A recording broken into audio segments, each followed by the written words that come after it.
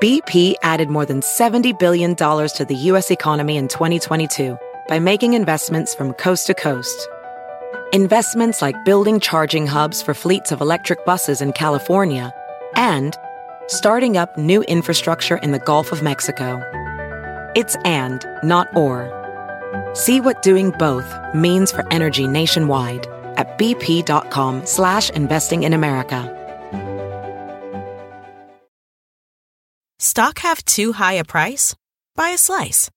Trade fractional shares of your favorite U.S. stocks and ETFs in any dollar amount you choose with zero commissions online.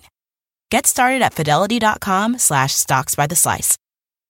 Fractional share quantities can be entered to 3 decimal places if the value of the order is at least 1 cent. Dollar-based trades can be entered to 2 decimal places. Sell orders are subject to an activity assessment fee from 1 cent to 3 cents per $1,000 of principal. Fidelity Brokerage Services, LLC. Member NYSE, SIPC.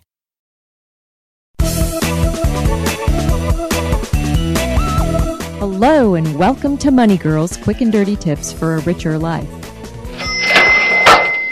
Today I'm going to be talking about good debt versus bad debt. Many people think that all debt is bad and is something to be avoided and paid down as quickly as possible. But there are really 2 types of debt, good debt and bad debt. Now, one quick and dirty rule of thumb for identifying whether a particular debt is good or bad is to ask yourself whether the debt is financing something that's appreciating or depreciating in value.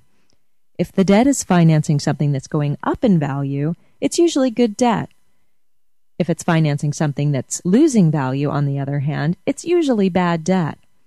Examples of good debt would be the mortgage on your home and a loan for a college education. A mortgage finances a house, an asset that over the long term goes up in value. And a student loan finances an education, which is likely to result in a better paying job and better employability down the road. At least that's the idea anyway. An example of bad debt would be a car loan. Most new cars lose more than half their value within the first 5 years after being bought. A second example of bad debt would be money that you borrow to buy something that's losing value that you could actually afford to buy without a loan, like a dinner out, for example.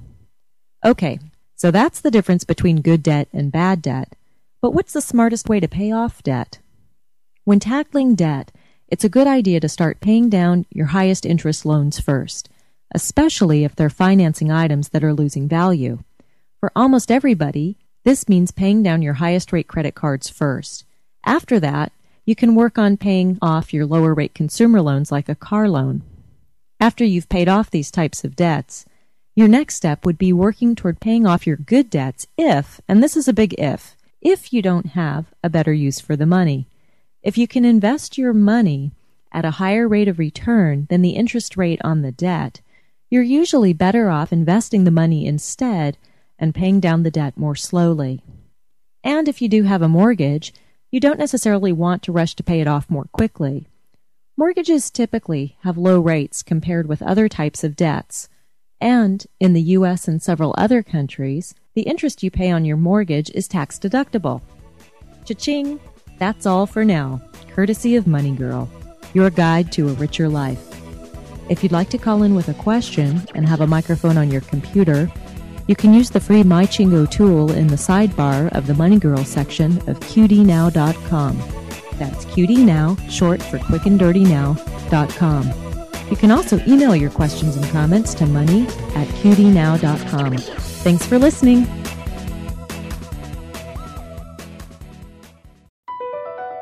BP added more than $70 billion to the U.S. economy in 2022 by making investments from coast to coast. Investments like building charging hubs for fleets of electric buses in California and starting up new infrastructure in the Gulf of Mexico.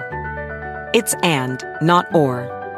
See what doing both means for energy nationwide at bp.com/investing in America. Your Space Coast vacation is preparing for liftoff. Start counting down now.